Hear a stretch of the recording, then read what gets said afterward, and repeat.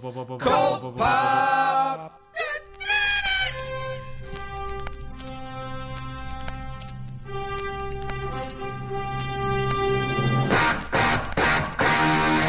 Oh, I got a live one here.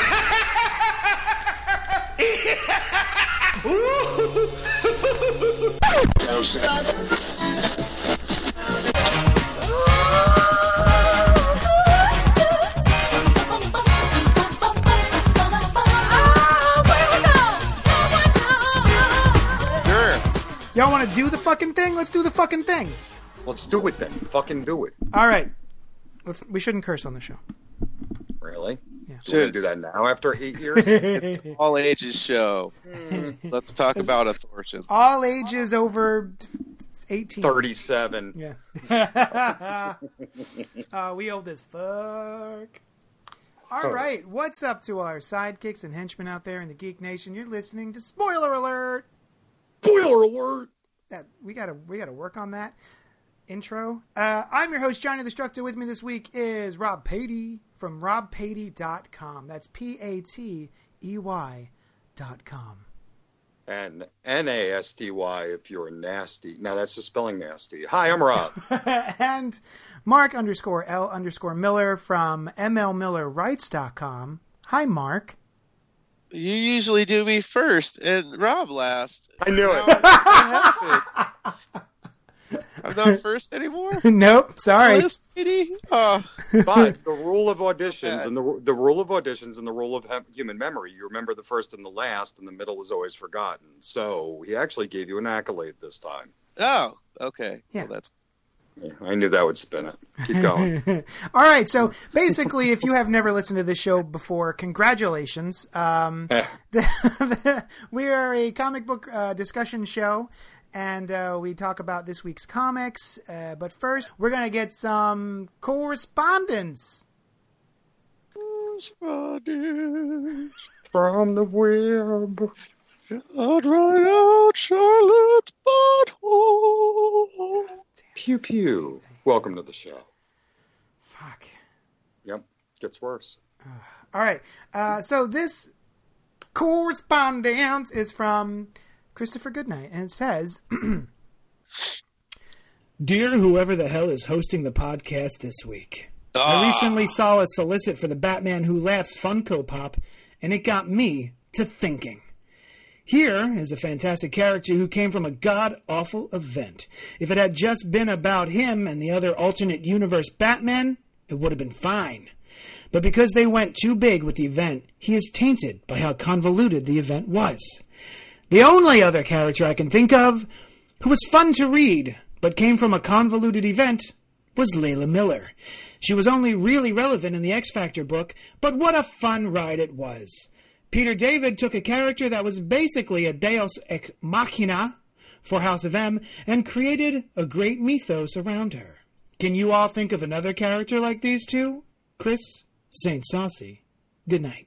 So we had talked about this before the show, and I said to my friends Mark and Rob, Layla Miller, I forgot that she came from House of M. I thought that she was just a Peter David X-Factor character. And so that was kind of neat that she actually overshadowed the event that brought her to us, I think. I don't know if overshadowed's the right word, because I don't know. I love fucking House of M. I thought it was a great event. It was fun. Yeah, well. That's your opinion, man. Yeah. So suck it. I don't know. I mean, there was some stuff. Legion came out of Invasion. Oh, right. Did it? Because they give people powers on Earth, right? Well, yeah, and also, like, Legion was, that sort of formed out of the Invasion sort of thing, I thought. Or maybe it was right before. I don't know. Legends brought us, Blue Beetle and Shazam and all that stuff to the Marvel Universe, or to the DC Universe. Oh. I'm thinking... Those were early ones. I think I don't know anything lately, though. Mayday Parker counts, right? Because she came out of the Clone Saga. I guess. And then she had her whole book, her own book for a couple years there. It was an alternate reality book, but still. X-Man from Age of Apocalypse. And don't forget the Exiles, Blink. Blink, of course. Spiky Speedball from Civil War. What was Spiky his name? Speedball. Penance, right? Penance, yes. Are we supposed to be doing good characters from shitty events or shitty events led to good characters? I lost the. I don't know. Thread. I haven't really paid attention to the last couple of events. Usually, there's one character that pops out of each event that they try to make into something good.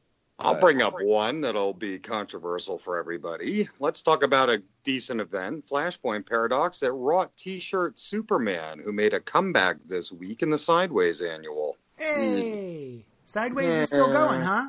Oh, I know a Flashpoint. Flashpoint Thomas Wayne came out of Flashpoint. There you go. Yeah, but he's gone. He went away pretty quickly. And also, I don't think that he counts as a character. Like, they didn't keep him afterwards. They just revisited him during Rebirth.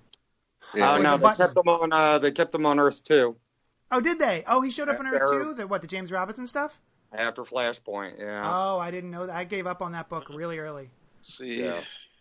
Oh, interesting. I didn't know that. Okay, that counts. Yeah.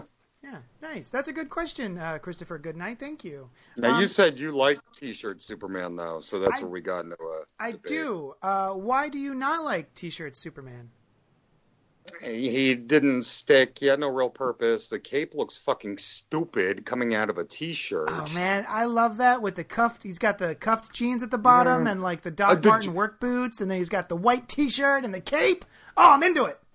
Brothers jeans are baller. I don't mind a superhero in a T-shirt. It makes kind of sense. I love the fashion sense of it. The cape is fucking stupid. You can't do adventure. Well, yeah, you can. You can do adventure in jeans. It's better to do it in khakis, like Indiana Jones. Khakis, like The Rock, like in every Rock movie. He's always wearing khakis. The Rock. T-shirt and khakis. Oh, I didn't know that. That took us nowhere. What else is new? That's why we love you. So just as a quick note, since I've only read one issue of Sideways, and that was the first issue, this annual that came out with Superman, which is actually partly written by Grant Morrison, which piqued my interest. How was it? Oh, okay, cool. Well, let's get on to the books from this week. Outer Darkness #1 came out by John Layman and Afu Chan, and I believe, was this an Image book, y'all? Yeah. It was, yeah. More like Outer Darkness. Am I right?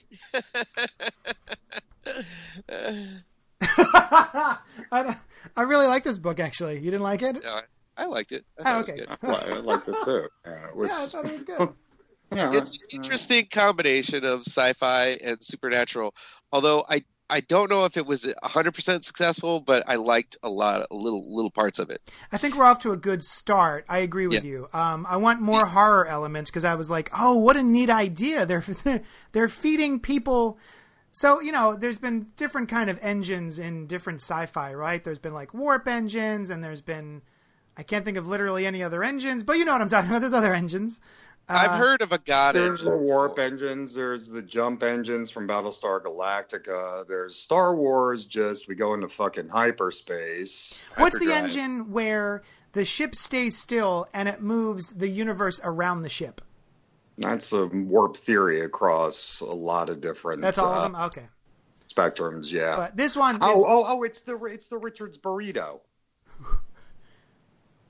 It's the Richards burrito where it was a theory from Peggy Sue Got Married for time travel, but it can transcend any construct. Huh. And the dork who figured it out, his name was Richard, and he told Kathleen Turner, Peggy Sue in the classroom, where it's like a burrito where everything folds in on itself. If space is curved, it stands to reason in places where it's collapsed, the curve would envelop into an oval. Wow. So, but is that where Gerard Way? Is that where Gerard Way came up with the burrito at the beginning? Well, that was a Euro. Oh, that was a Euro. Never mind. Okay, sorry. Yep, completely invalid. Completely it's a different food. Completely different. Sorry. Yeah. No, I loved the prologue, I guess you would call it, of this before they do 3 weeks later. I liked that whole part of it. Yeah, so basically instead of an asteroid field in space that they're driving into, it's like some sort of like spirit field or ghost field or something? Yeah, they're like throwing rocks. Yeah. They're throwing asteroids. Yeah, real weird. They have like asteroids in their clutches. Yes. It seems. And they're like guiding it towards them, I guess. But then also they enter the ship and they sort of take over different crew members. And they, instead of just like, Ensign Spock or whatever, communications officer Uhura, you have like a telepath, you have like a voodoo guy. So it's a little bit more spiritual. Well, they had Counselor Troy was a telepath on. Oh yeah, she wasn't she? Yeah. Okay, never mind. I'm guessing what happened, and they don't really reveal it in this issue, which is fine. They can do a slow burn on it. Is at the same time we started to discover space, we also transcended the line between the spiritual and the supernatural, or we transcended the line between the spiritual and the supernatural, and that's what allowed us to go and colonize space. Because, of course, whenever we discover something, we rape, pillage, and harvest it towards our own advantage to go consume more shit. And sounds about right, yeah. Then they capture this. They capture a god in the engine, and that's the power of their engine. And they feed them prisoners. Yeah, I think it's really interesting. I really like the idea behind this. Just taking Star Trek and mushing it together with like, I don't fucking know, like Event Horizon or something. Something horror based and a little ghosts. Yeah. Layman talks about that in the afterwards, that he just feels that horror is underserved, and he mentions Event Horizon as one of the examples. Well, it's one of the best space horror movies, I would think. That and like Aliens. Well, Aliens. And what are there other good horror space? Oh, Life. I liked Life a lot, actually, but it was basically Aliens again. The Arrival, Annihilation. Oh, Annihilation. That was a good one. Yeah. But sci-fi horror. That's more sci-fi horror. Yeah, I didn't know what to expect from this. Just seeing the cover of it told me nothing. There's nothing about this cover that drew me in, really. I like the artist, and I like the interior artist as well. I think the cover looks nice, but I didn't understand what I was signing up for by just the cover. Maybe I just didn't look at it closely enough. So I'm glad you guys picked this book to read this week, because otherwise I don't think I would have bothered with it. I definitely enjoyed it, though. I'm going to probably read number 2 as well. Yeah, it's cool. I do like the cover. The inside, the whole thing is, it's a little bit too... I always have this weird thing with cartoony stuff in horror, but, sometimes it works, sometimes it doesn't. The coloring helps with it a lot, because there's like a lot of grunge on this. It looks like the Afu Chan also did the coloring, too. But the coloring, I like the coloring of it, where it's kind of muted and gravelly. It's like marbly, so that's kind of cool. It takes it down a notch from being too vivid. Because if it was like really vivid and this cartoony art, I think it would be more of a turnoff. But the gravelly actually makes it a little bit cooler. Yeah, there's a texture to the coloring process here that I like. Also, the artist does something pretty neat that I always like to see when it's done well. I like it a lot. I can't actually seem to make it go well in my own artwork, but basically you've filled your... let's say we're looking at the main characters, the captain, his jacket, and there's yellow and gray and white in there. And then the outline, instead of being a straight up black, is just a darker color of that yellow, of that white, of that gray. Which I like a lot. It gives it sort of like a cartoony, cel-shaded look. But I always like that. I think that's really cool. Yeah, I didn't notice that until you pointed it out, but yeah, you're right. Yeah, but yeah, I'm really into this. Rob, what'd you think? Do you want it? Do you like it? What are you doing? I do. Yeah, no, I definitely think it's a good idea. It's a good concept. I love that, instead of using like tachyons or dilithium crystals or water in Battlestar Galactica again, they use the souls of prisoners to feed the demon god engine. I thought that was a cool concept as well. Yeah, agreed. I think if there was a show like this, I'd be more inclined to watch something like this than I am any of the Star Trek type shows. Yeah. Yeah, I think I need a little bit of horror in my sci-fi. I like this devil-headed guy who used to be the captain. So, and Idris Elba comes in and replaces him. I mean, Layman stole this a little bit from Doctor Who, or I shouldn't say stole, but there've been a couple Doctor Who episodes that have absolutely more than a couple that have transcended between the supernatural and the science fiction, using similar themes as this. Yeah, so those stone statues. No, those are the weeping angels. The angel things. It's a little different. Yeah, those are scary though. Oh, they're scary as fuck. That's, some of the best television ever. I mean, the Weeping Angels are essentially, whenever you turn around, they move. So every time you close your eyes, you blink, because I think the episode was called Don't Blink that introduced them. So every time you blink, these devil angels with fangs and gnarling fangs would come closer to you. But when you would open your eyes and look at them, they turn into a statue again, like at that moment to attack. Creepy as fuck. Yeah, it's one of the only 2 episodes I've watched of Doctor Who, and it's great. Oh, really? Yeah. I don't know if I could do that. Just jump right. I mean, once I saw one episode, I was hooked on the whole thing. Well, we were filming a pilot for Sci-Fi, or not? I guess not a pilot, but like a sizzle reel. We were filming a sizzle reel. They wanted to do a show in my store, and so we were filming a pilot. And one of the things we were talking about was that episode of Doctor Who. So I had no choice but to just jump right in. Yeah, so I'm definitely going to read number 2 of this, Outer Darkness by John Layman. I never really read Chew. Did you guys read Chew? Because that was his other book, right? Oh, yeah, I read it for like 2.5 years, 3 years. Oh, should I? I thought it was amazing. I thought it was really great. It was, a detective, basically. He can eat things. Now, Layman made it a little weird in that, the whole culture was a little more foodie. Then, played up that foodie element to be more permeable through all of society than I personally feel it is or should be. Mm-hmm. But outside of that, the whole fact that this guy, if he ate a finger or ate something, he could trace back the whole history of what had happened and imbibe the memories. It was a cool concept. It really was. Yeah, I'm going to go back and check it out as soon as I have time. Oh, God damn it. Oh, you know what? I'm going to pause real quick. Hold on just a second. I want to bring up these Knoll things. Oh, yeah, we should. We forgot. Hey, Cult Papas. Is that a thing? Cult Poppers? Can it be a thing? Should it be a thing? Regardless.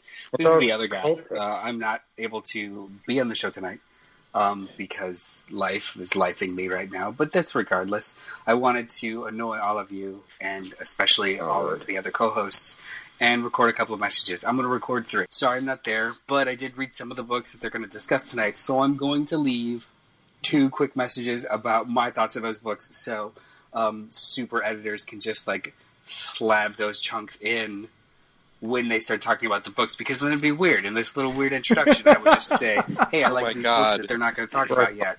It's like giving away, so I figured I would just do it this way. Also, in hopes it would annoy Mark and JD and Rob, just in hopes of it. I don't know. It's kind of my goal. Regardless, it's working. Sorry I couldn't be there, but if they play this, I'm glad I was. Oh included. My God! It's still going. Oh God, Jesus! Oh, sweet Lord. Okay, so oh fuck. So Marvel Knights by Donny Cates and Travel Foreman, put out by Marvel.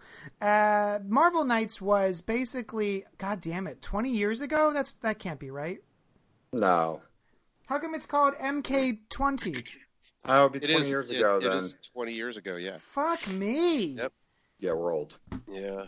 Oh, Jesus. So this was where David Hasselhoff, they go out on the town and they fight werewolves and monsters. No, this close. This is when Joe Quesada, Marvel was having just fucking the worst luck, and Joe Quesada came in and did a whole more mature version of the Marvel Universe using a couple of characters called the Marvel. That was Baywatch Nights. Yes. Yeah. Right. Different. I can see how you would get confused about that. Well, he did play Nick Cage, or Nick Fury. Oh, that's right. He did. Yeah. So it's sort of relevant. All right. I wonder what Noel has to say about Marvel Knights #1. Oh boy, I bet it's long and annoying. Let's see. Marvel Knights #1 by Cates and Foreman. I dug the shit out of this. It felt like a late '90s, early 2000 event book for Marvel that didn't have 45,000 tie-ins. Like just a solid, fun story. I dig the concept so far. The cover by Jeff Shaw is amazing. And Travel Horman's art is always really fun. I'm not a giant fan of the coloring in this because I think I remember when he was doing his DC books. Was it Animal Man? Yep. Like there was a different color or inker, and it had a kind of a lighter touch, and it was nice. This is still good. It just wasn't. It's not the same. Or what I like of his stuff. I dig this. I dig this a lot, and Donny Cates is becoming like that go-to writer for me who keeps having fun with characters that I never gave a shit about before, like Venom, the Inhumans, and now something I didn't think about for a decade at least, which is Marvel Knights. So this is cool. I'm in. I hope you guys liked it too. Yeah, man. Actually, I was surprised about this. This is another book that I looked at and I went, oh, here we go. It's another one of those just, we're going to put something out because we feel like we have to, as opposed to having a good reason for it. It's an anniversary book, so let's just put out something with the name on it. And I got to say, man, I actually really enjoyed this. What did you think, Mark? Yeah, I thought it was okay. It's functioning, I guess, outside of our continuity. I guess this is Marvel Knights continuity that, like, more tied into Kevin Smith's run and what was that Fantastic Four? It was called Four. It was just the number 4, right? Yeah, mm-hmm. Yeah, and also I think there was a Hulk. I think Marvel Knights one. Remember everyone's favorite? It was the Punisher, where he was like a vengeance angel, and he could summon angel machine guns. Yeah.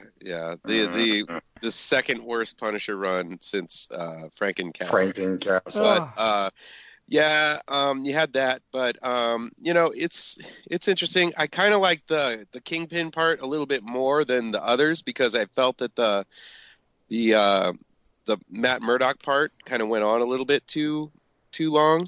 Well, he's our main character here, so I know, but I would have liked to have seen it from a couple of different perspectives, and I just found the Kingpin bits like towards the end to be much more interesting for me. So I wanted I was much more rather like wondering why Kingpin is bowing down to Doctor Doom. Yeah, I gotta say I had a emotional response to that, which was a little bit of sadness seeing the Kingpin literally fall to his knees in front of Doctor Doom there. That it felt weird.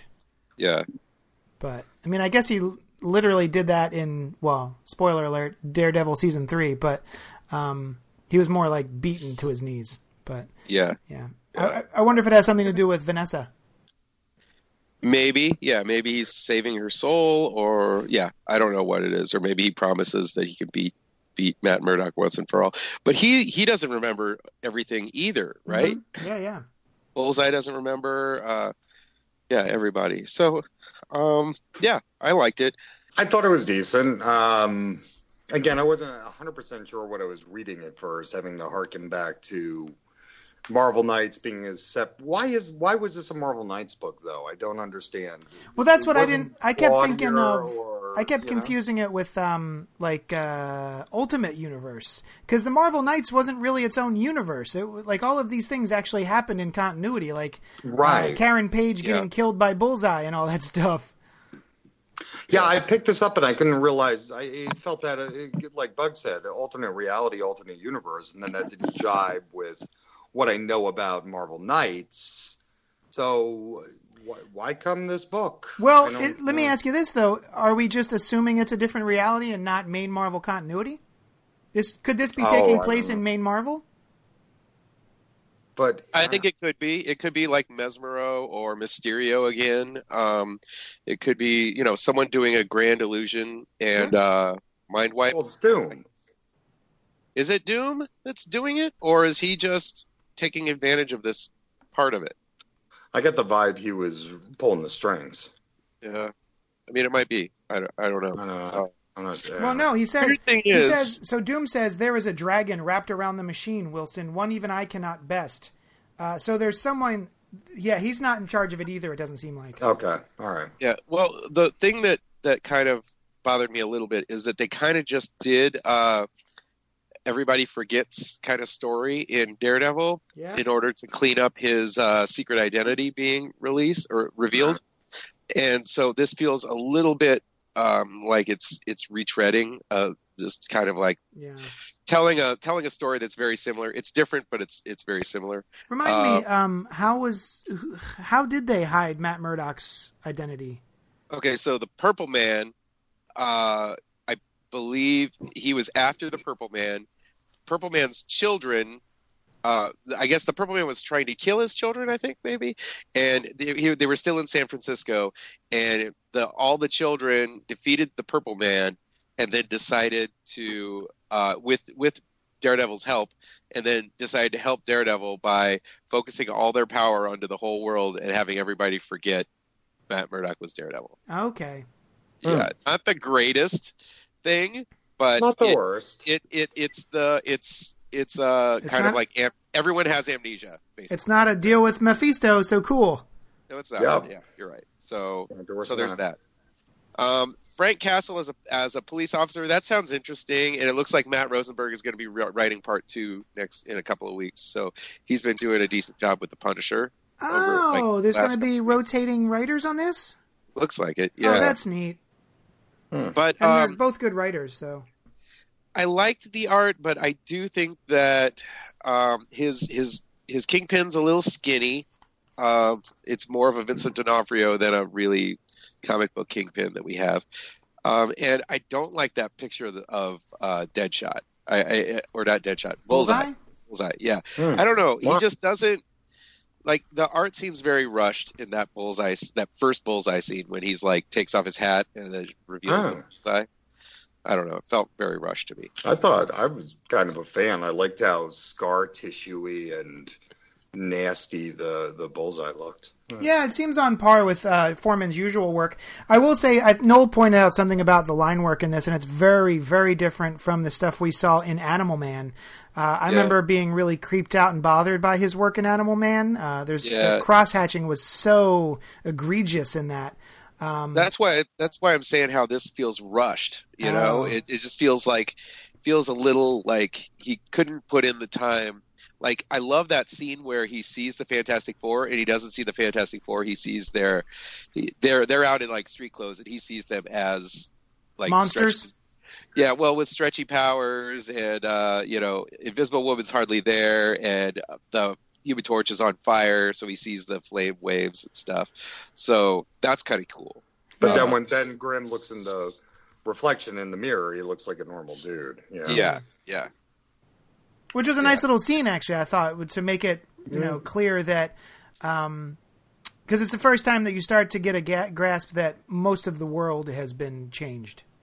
Yeah. No one is woke. Right, yes. Yeah. No, I thought this was a pretty interesting story. I'm going to read number 2 as well. Yeah, it was okay. What do you think of the obvious picture in the back of this splash page? That seemed a little lazy to me. There's a splash page of Matt Murdock bending down on his knees to Karen Page. And in the background, it's obviously just a shot of a skyline and it's blurry. And you can see where it was basically cut and pasted. You can see the white lines around it. Oh, I'm looking. I don't see the white lines. Towards the bottom, looking around her legs, Matt Murdock's waist. It just doesn't, it's obviously 2 different things. It's just overlaid kind of on there. Gotcha. It's just not, I don't know. That didn't bother me. I don't know. I just didn't like that. Yeah, I didn't see it. I don't know. But, I mean, it was a solid book. I mean, it's better than I thought it was going to be. You're right. I thought this was going to be a throwaway. Oh, that was the other thing. Has Jennifer Walters ever... Why has there never been, Nelson and Murdock and Walters? They've teamed up a couple of times, but not like guests in each other's books, but that's about it. I feel like you could have a whole book with like... I don't know. I think that's kind of neat. That'd be cool if like you kind of partner them up for like a bit. Yeah. Mm-hmm. Yeah. I'm surprised we haven't seen it more. It seems so obvious. But the only firm she was ever part of was that superhero firm. The rest of the time, she's mainly been a solo practitioner. Yeah, where they had the Toucan Kid and Dragon Man was like the Super Adaptoid was like the intern that would go around. He would draw on a chalkboard. Yeah. That was Awesome Andy, right? Awesome Andy. Yeah, you're right. That was a Dan Slott book, wasn't it? Yep. Yeah, that was fun. I think that was like his big. That was his big debut, like at Marvel. He did such a good job with that book. Yeah, it was great. All right, let's move on to Batman number 58, part of, still continuing Tom King's run with art by Mikel Janin. And this is whatcha-dilly? It's the Penguin. Penguin doing some stuff. You said you really liked this, Mark. Tell us why. I did. This is really good. And one of my favorite characters in Gotham, yes, I'm still watching Gotham, is the Penguin. And I think that he has been developed as to one of the really coolest characters of that show.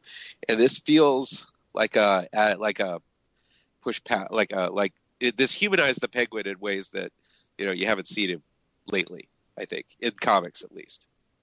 Well, it brought him down a peg as well. He's humiliated. He's deloused to go into Arkham Asylum, and then is Penny Cobblepot his sister? I guess. Yeah, it took me a while to figure that out. It's his sister. Yeah.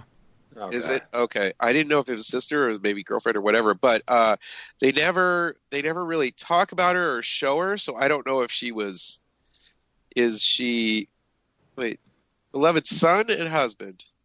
Okay, but she's younger than him.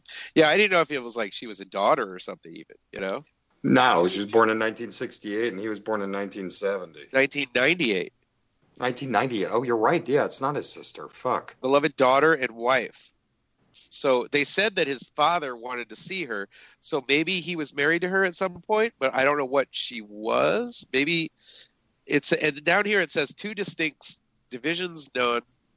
Number there is love was slain. I don't know what that means, but I guess that it continues this thing on the Cobblepot one where it says, so they loved as love in twain had the essence but in one.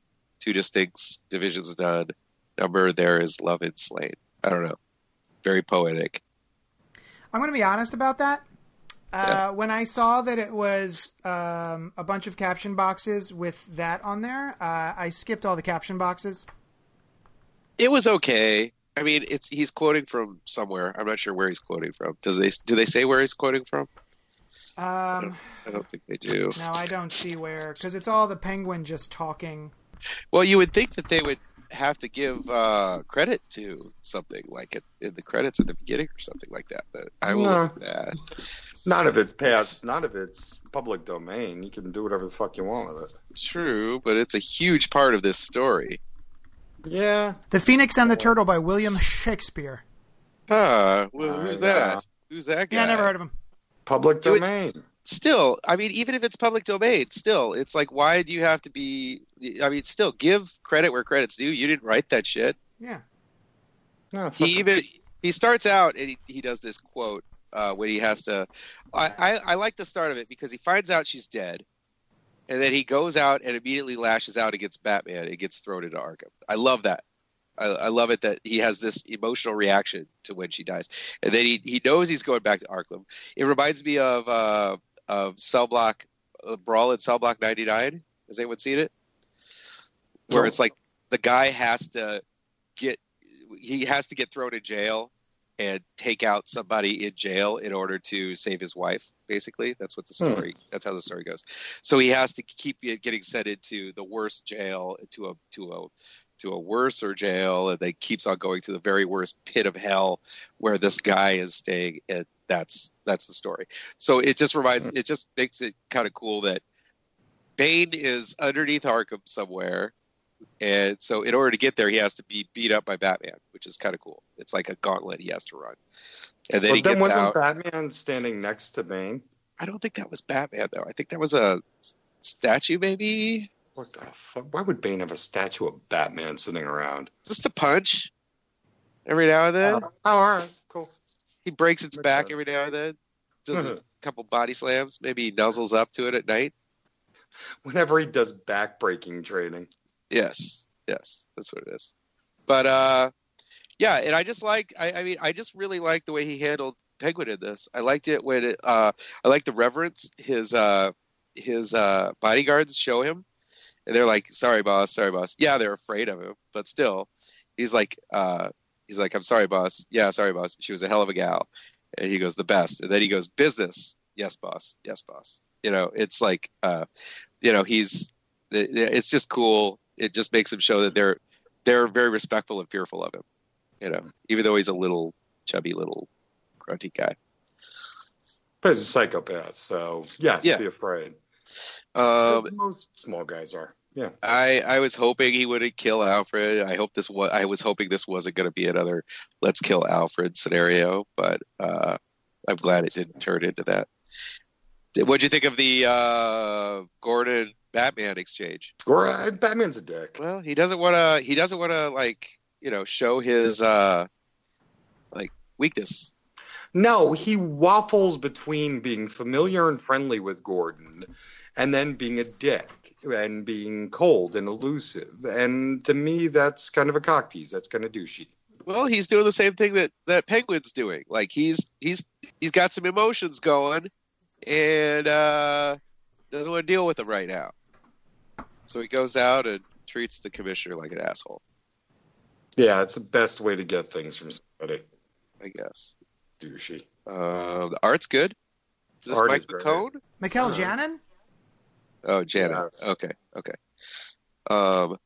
What'd you think of it, JD?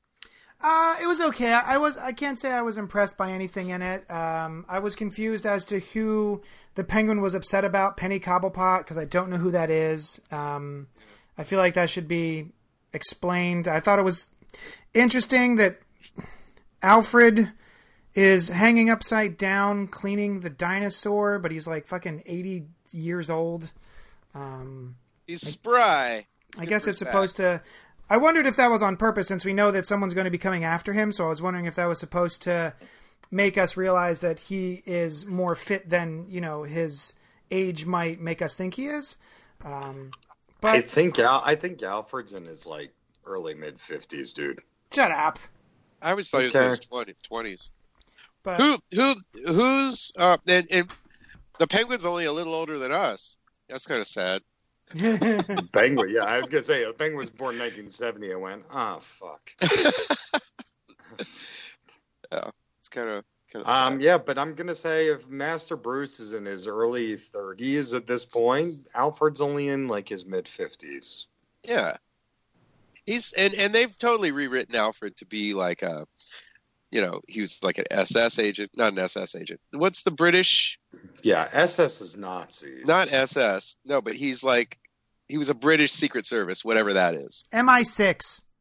MI6, yeah. That's what it is. See, I knew it was something. But yeah, I knew it was SS, something. I knew it was words. Yeah, and things. I was so close. But I hope they go back and go deep cuts for Superman 2 and maybe do a Chloe series. I really want to see a Chloe series. You really can't do Chloe anymore since she's going to be in jail for. I know, that's what I'm saying. For her sex cult. Oh, I'd rather see her. See her secret adventures than Alfred's. So anyway, Batman 58 was just fine. I didn't really care about it. It's all right. It's way better than that. It's way better than that last piece of shit we read with the Nightwing story. Oh, I love the night. Oh, the one you guys didn't like. I thought you meant where he was shot, because I like the one where he was shot. The flashback one, I think you're talking about. You're talking about the one by the guy who created Mage, Matt Wagner. Yeah. Didn't like that one. I'm into this one. I'm gonna really read through this arc. I liked it that it ends with him and Batman talking and saying, and he goes, we have the Wayne Butler in our sights. Do you want us to pull the trigger on him, boss? He was like, no, I think perhaps not. Instead, kill the pilot, then kill yourself now. Okie dokie. You got it, boss. Bang, bang. And the guy dies, which is pretty freaking awesome. But it's good. Yeah. But now there's a crashed helicopter on the Wayne lawn. So do they explain why the Penguin can do that? That seems like a Mad Hatter thing to me, like a mind control kind of thing, right? Well, I think he's just such a badass. He's such a badass gangster that they know that if they don't do what he says, he'll kill their. Maybe they have he'll kill their family or kill them, or maybe they're family men and they know that the Penguin will take care of his family for the rest of their lives. I gotcha. That makes sense. I'm into it. Green Lantern. I'm sorry, The Green Lantern number 1 by Grant Morrison and Liam Sharp. So, Green Lantern number 1 by Grant Morrison and Liam Sharp. Overall, I dug it. It was like a tale of two books. The first half was very, very weird. Like, dropped you right in. Felt very kind of like 2000 AD-ish. And then this person who calls himself Hal Jordan shows up, and he isn't like the Hal Jordan that's been in the books for the last couple of years, which at first I felt kind of whiffy about, but then started to dig it, because this is just a space cop being a space cop. I dug it. I'm in. There's a chance that this can go way too Grant Morrison-y, like his Batman run did, where it just became almost incomprehensible unless you remembered every single aspect of every issue. Or this will be fun like his JLA run. So I'm hoping for the latter, and we'll see. I would totally recommend picking this bad boy up. Nice. 2000 AD. That was an interesting reference. I agree with that, actually. It didn't occur to me, but in retrospect, I think that's pretty accurate. I was surprised, too, at how little this had to do with anything that came before it, as far as, like, recent Green Lantern continuity. But then again, I'm not reading I think I stopped reading around the time Jeff Johns left. Once he wrapped up his run, I went, I'm good. And every so often I would dip in and I'd go, nope, don't care. And I would just stay off of it. But I'm definitely interested with what he's doing here. How do you guys feel? Is Grant Morrison a good fit for this title? I guess I'm more intrigued by why you feel this is so different than past iterations where you've come in and dabbled, because I was not getting that vibe. Different in that maybe it felt like they were just continuing where Jeff Johns left off, even though he sort of wrapped up his run on the character, and they weren't saying anything new that was interesting to me that Jeff Johns didn't do. And now we're getting a fresh start that feels like a fresh start. It feels like he's just coming in and just starting from scratch a little bit with the character. Okay, that's fair. And I think that's, I read some of the interviews they had with Grant Morrison in the back of a few of the other DC books, and that's exactly what they were trying to do, was just restart it from his, sort of his bum about, laze about side of him. Because they even mentioned in the book, you're a test Jack pilot. Kerouac. He's like Jack Kerouac. Yeah, that's good. Yeah. Wandering around, not really being able to hold down a job or anything. Wasn't quite weird enough for me, though, for a Grant Morrison book, to be honest. I was not, and I still am not, in complete love with the art. Now, I think this might actually come from the cover, because I really hate the cover. I think that the cover is very stiff. It seems weirdly, his body is like so long, and it just feels weird, when I saw that cover, I was like, oh, I don't like this, but it got better as it went in. Still, some of the characters are a little stiff, like this guy, even the first page, he's just standing there with an arched back behind the other guy. I don't know. It's just weirdly, just art-wise, I wasn't in love with it completely. I 100% agree. I've never really been... I haven't seen anything by Liam Sharp that made me excited. He's not an incapable artist. He definitely has his own style and everything, and there's a lot of work put into this book. The art is very intricate, and there's a lot of designing going on. I think a lot of the alien designs are very interesting, but when I saw that Grant Morrison was going to be writing it, Liam Sharp was going to be drawing it, I was a little... I don't want to say disappointed, but I was like, oh, well, hopefully it's... Because he feels a little bit like that other gentleman who did Moon Knight for a while. He uses a lot of inks. He's very dark. Stephen Platt? He's like a Platt. It's like a Platt, but no, it's not him, but yes, like a Platt. Finch. Yeah, David Finch. David. Yeah. Okay. For some reason, though, this one has much tighter lines than I'm used to in a Liam Sharp book. So I appreciate that. It's much cleaner. Once it got into the story and Hal Jordan showed up, it felt a lot better for me. It's kind of a shakeup of the status quo. It's kind of like Grant Morrison. At this first part, I don't know what to absorb and what to just say, oh, that's just Grant Morrison saying a weird word.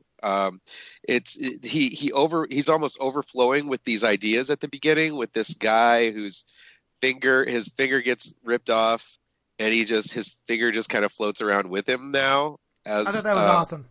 It was cool, but it's like, I didn't think that's how. I thought lanterns could heal themselves and do stuff like that. But no. Maybe not. I don't know. I did love the viral lantern, and that's where I thought this book was going initially, was that we were going to see that, it's not just the Greenland, that within a space sector, 2814, there's a billion other sectors as you go into the micro universe. Not even just the micro universe, but the different radiation levels and light. The light spectrum, the light spectrum, stuff like that, and that was interesting, So it shows that like it gets into that whole kind of like From Beyond. Remember that old movie From Beyond, where there is like other universal creatures floating around you, and you just don't see it because it's on a different frequency, and so it reminds me a little bit of that, a tiny bit. When it goes back, that goes back to the ancient texts of. We're all the world is living upon the back of a giant cosmic space turtle, or whenever they got stoned in the 60s and said, what if we're just an atom on the thumb of a giant, right? Yeah. It's that concept. Yeah, definitely. And I think if anyone's going to be able to tackle that, I think it's Morrison. I think he could do a great job with that. It looks like the Weaponeers are making, the Black Stars. Oh, okay, that's what they are. Black Stars are making a yellow Green Lantern.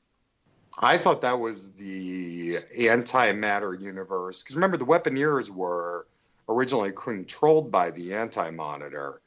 Yeah. So I'm thinking that's the Hal Jordan of the antimatter universe. They keep going into this. We saw it in Sideways, where they go into the that stupid dark multiverse again. Yeah. There's a lot of the dark verse, the dark side.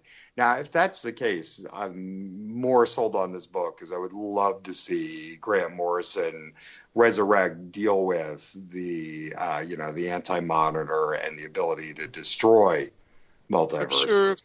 I'm sure that's probably where he's going. It's interesting though. There are spiders in that book. There's the creatures in here are spiders, one of the creatures is a spider guy.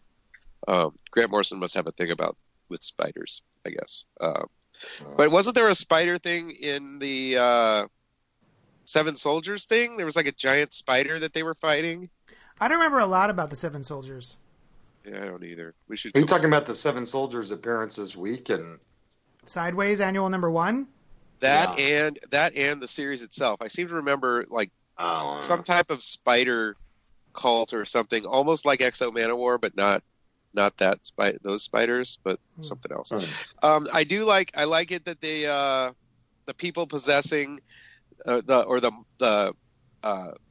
aliens possessing these hobos that get into a fight here with Hal Jordan.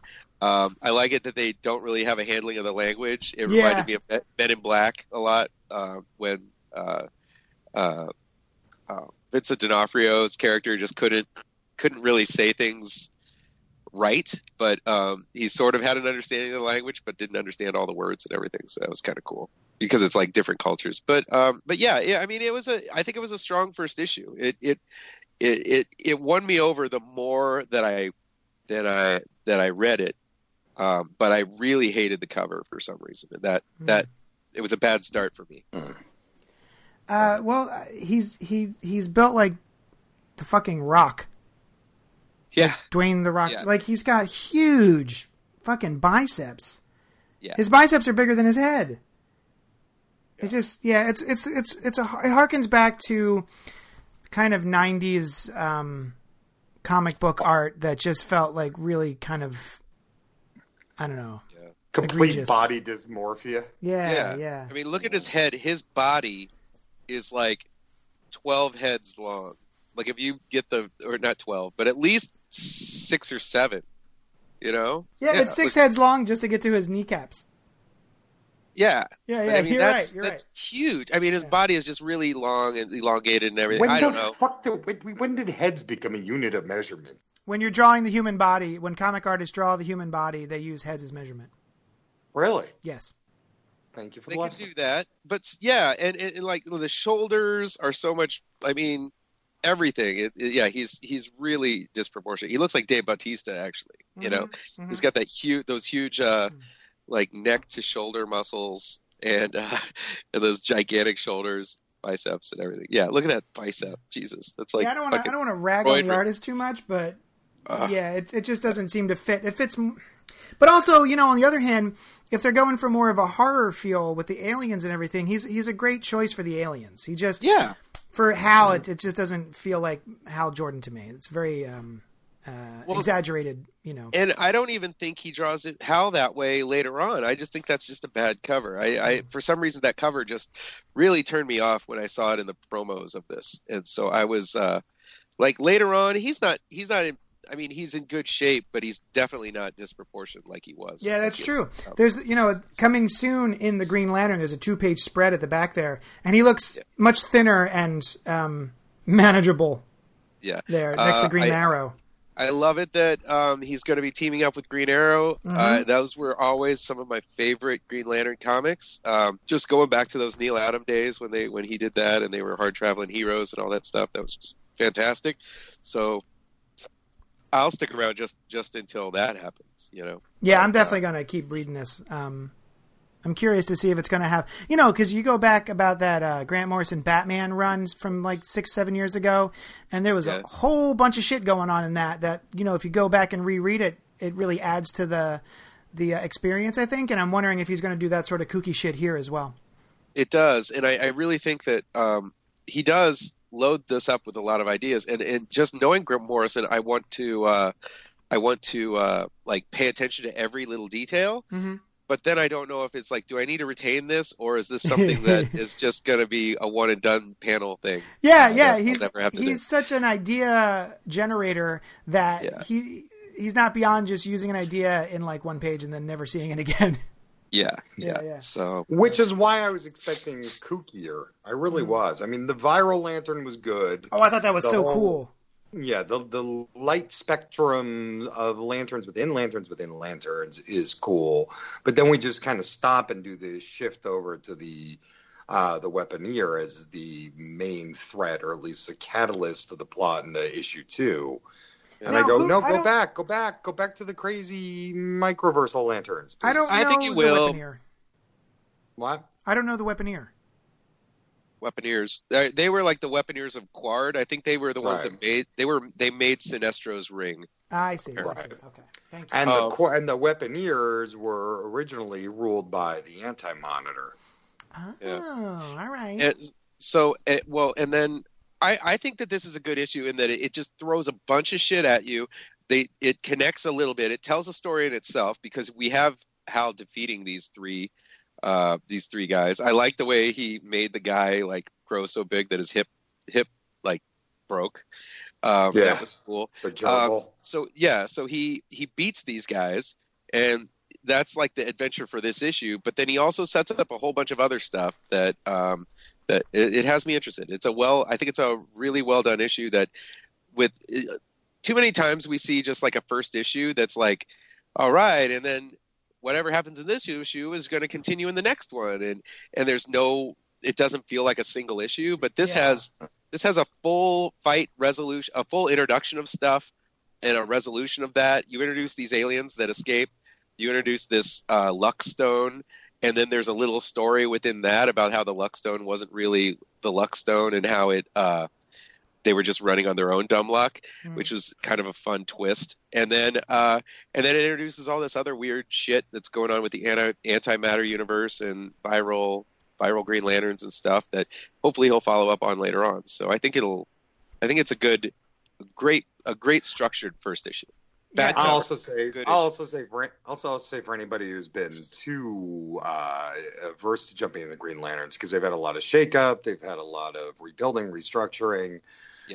This gets rid of all that. It gets rid of the politics and the bureaucracy of the Green Lantern universe, and the machinations of running OA, and just gives you a straight up Hal on his own story. Yeah. It also just shows that like Jeff Johns is a fantastic writer.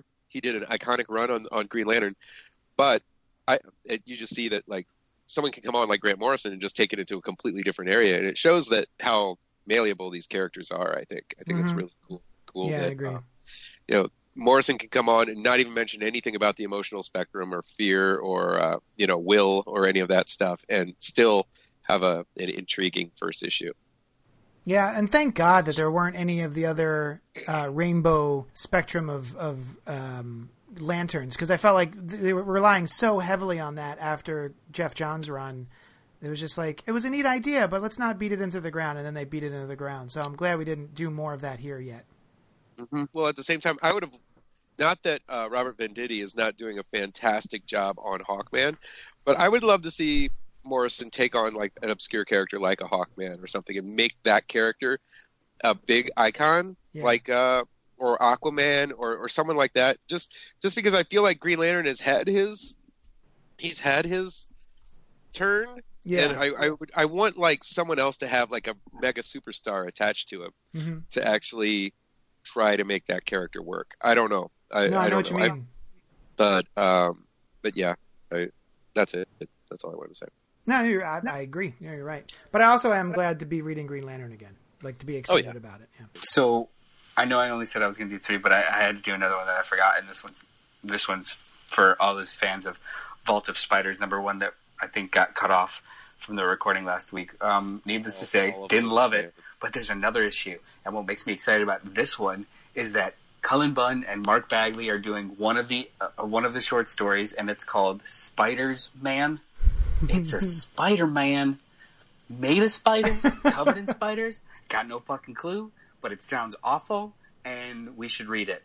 Other than that, have a great night, guys, and I'm sorry I couldn't make it. Bye. Okay. That was his last email. I don't know if he's sorry if he could make it or not. Yeah. He doesn't say that at all in any of these emails so far. Yeah, I've heard it's been actually making the rounds on Facebook, the Spiders Man. It's just a Spider-Man, like, it's the costume, it's the Spider-Man costume, but with inside is literally thousands of spiders. I liked it when it was Swarm. Remember Swarm? I do, yeah. Swarm was they never bring Swarm back. Like, all of Spider-Man's Rogues Gallery, Swarm was badass. Remember him? Wasn't Swarm part of the Straczynski shit? The Spider Totem stuff. Oh, was he? I don't remember. So. I don't think he was. No.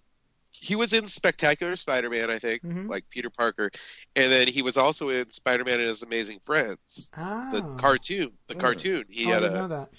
He was like it.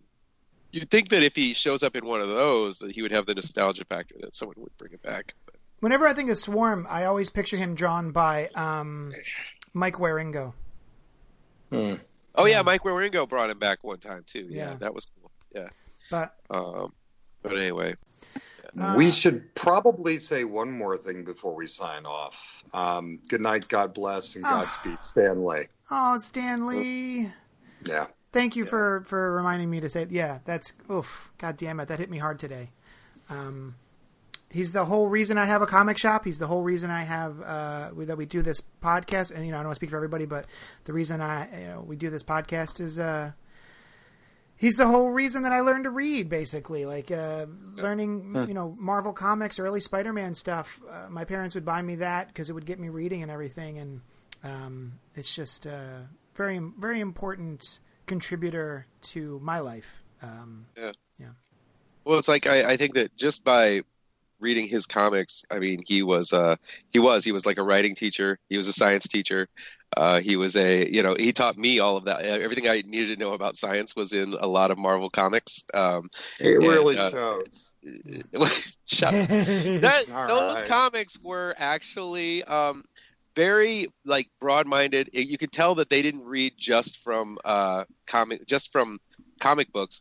They read from like Popular Mechanics, futuristic like stories, like future, like looking forward in science and really delving into science issues that have kind of come true today. A lot of them have, and I think that, and also I think that he represents an era in comics that we just don't have those comics anymore. It doesn't feel like. I mean, aside from with Grant Morrison, that was a time when it was full of dreamers and people who were just like really full of these wild ideas. And not only that, but he was like a master showman, just like P.T. Barnum or anyone else who would he could sell a product more than anything. And that was just by being himself and being a awesome, like, just he got you excited about comics. He's, it's the Mighty Marvel way, and just the way he talked about his work. I think he had to be proud of it. I think that any person who's creative, I think,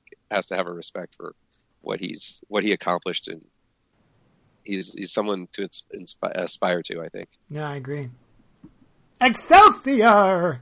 Yeah. Yeah, he was awesome. All right, well, fuck.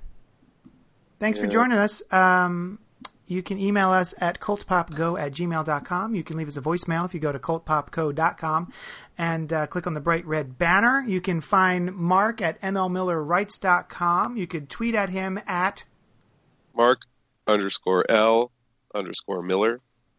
And that's about it. That's it. And then Rob Patey at robpatey.com, or just... And also... robpatey.com, whatever. Google me, Rob Patey. I want to throw something out there. I want to start doing some more podcasting. I don't want to burden the Jadal monster anymore. Throw me some ideas, peeps. What else would you like to hear me talk about? You've heard me rattle on about marketing, which I've done for 25 years, and a bunch of other stuff. Throw me some topics, please. Okay. Thank you. Yeah.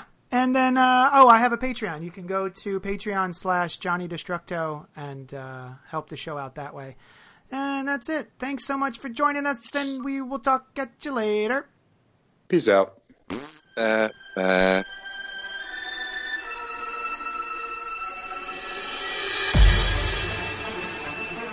so much for listening to Spoiler Alert.